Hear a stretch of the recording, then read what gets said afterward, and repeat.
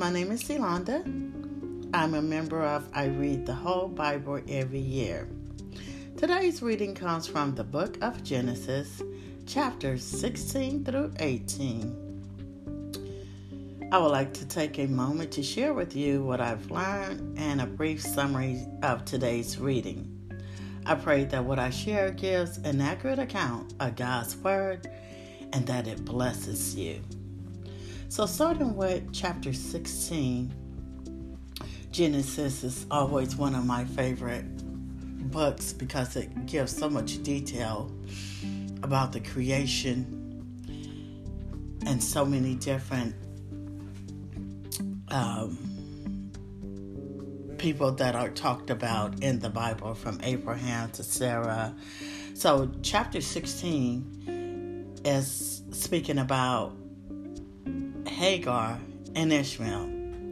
Just a brief summary. God promised Sarai and Abram a child, but because it was taking a little long in Sarah's eye, she decides to take matters into her own hand. She decided to have Abram, which is her husband, sleep with her Egyptian slave Hagar and build a family through her. She addresses Abram and he agrees. Hagar conceives and gives birth to a son and named him Ishmael. However, once Hagar discovered that she is pregnant, she began to despise Sarai, and total chaos and confusion and discords began to take place within the household. A couple of lessons learned there. When God speaks something, know that He is faithful. He is faithful to carry it out regardless of how long it takes. And I know this from personal experience. He does not need our help in the process of bringing it to pass, because remember that God is omnipotent and omniscient. He knows everything and He is all powerful. Our part is to stay focused. Stay focused on what He has spoken. Because what we don't know, oftentimes, we don't realize that in the process that He's also developing something within us. Time is never wasted with God. And I have often heard that time is a trainer within itself. Now that's something to think about. In chapter 17, God appears to Abram and makes a covenant with him, a covenant of circumcision. He instructs Abram that his name will no longer be Abram, but Abraham, and that he will be the father of many nations, and will be very fruitful, that kings will come from him. God said that this covenant is not just with Abraham, but his descendants after him for generations to come, that they must keep this covenant. The covenant was that every male among them should be circumcised. It was indicated that as Abraham underwent circumcision, that it would be a sign of the covenant between him and God. Sarah's name is also changed to Sarah. And she's also reminded that she will be blessed with a son, and that he will be called Isaac. The Lord indicated that His covenant would be established with Isaac as well as his descendants after him. Abraham thought that was good, but then he asked about Ishmael. What about Ishmael? The Lord replies that he will be blessed. He will bless Ishmael. He will make him very fruitful, that he will be the father of 12 rulers, but the covenant will be established with Isaac. So on that day, Abraham and every male in his household, including Ishmael, was circumcised. The lesson here, God says, God is a God that He is a God. He is a God of order. Although Ishmael was the firstborn of Abraham, the Lord continued to follow through with His original plans and purpose, that His covenant would be established with Isaac and his descendants, and not Ishmael.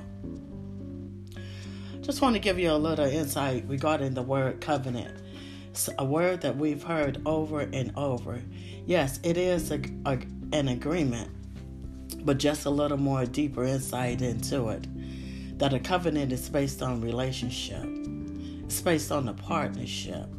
It's working alongside someone to accomplish a common goal together. And God has made a covenant through the promises in His Word. And He desired for us to come into partnership with Him. How? By fulfilling certain commitments, by trusting Him, by seeking Him, by relying on Him and obeying His instruction as He speaks. And know that as we begin to come into a relationship with Him and partner with God, that He is able to work through us in order to accomplish His will in the earth and display His glory through us. And that was His original plan, that as He created humanity, that His desire, and His desire is still today, for us to partner. Is that not awesome? I just had to stop when this was revealed to me. Like I said, we think about covenant, but God wants us to partner with Him, to come alongside with Him. Why? Because there's things that He wants done in the earth that He can only do through us and our willingness. That just brings on a whole new meaning. We have an opportunity to partner with the great I Am, with the Almighty. Now that's awesome. Who can turn down an offer like that? So I just encourage you today to start to think about covenant in a different way. It's an opportunity to partner with God. Wow. I just had to stop on that one. And then we conclude with chapter 18. Abraham received a visit from 3 men, and while there, one asked about Sarah and prophesies that about this time next year that she will have a son. Sarah was listening nearby and just laughed and thought of her old age, that she was beyond childbearing years. The Lord asked Abraham, why did Sarah laugh at the thought of bearing a child in her old age? For is there anything too hard for the Lord? God reminds us that He is the Lord Almighty, that He is omnipotent. For He is able to do anything, anytime, any place, at any moment. So don't get caught up about what you see, what is going on at the moment. Why? Because that's where faith come in. Faith is what can be changed in any moment. Faith is what He has spoken to you. That's what you hold on to. What did thus say the Lord? I know the circumstance. I see the situation. But what have I spoken to you? So just a reminder to stay encouraged on the things that He has spoken and promised. Because there is no such thing as too late with God. I just want to thank you for listening today, and I pray that you develop a desire for God's Word. I encourage you to read the Word because there are great benefits in reading God's Word. When I first started reading, it was a bit challenging, but since I have been doing it every day, I have increased in wisdom, knowledge, understanding, and most of all, revelation. See what happens with revelation once you begin to create a space and develop and begin to pick up the word, begin to read it. God will begin to give you a revelation and a rhema word. A rhema word is a personal word directly to you from God regarding your circumstance a situation. Why? Because God is a relationship God. He's concerned about every aspect of your life. That's not a part of your life that He's not concerned with. And He created us to depend on Him. He did not create us to do life alone. So how do we get to that place of inviting Him in? By picking up that word. And you just ask the Holy Spirit, show me what I need to know. Show me what I need to see today. You take it line by line, word by word. It can just be one word that He'll drop in your spirit. One thing that He will reveal to you. And that's the way that the relationship begins. You don't have to have everything together. He's just looking for you to show up and create a space for Him.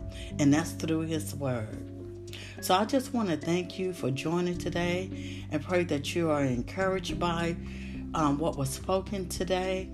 And I'll just pray God blessing over you, that He would just give you a desire to sit and open up the book, the Word. So once again, this is Elonda with I Read the Whole Bible Every Year. And I will see you next Thursday, God's willing.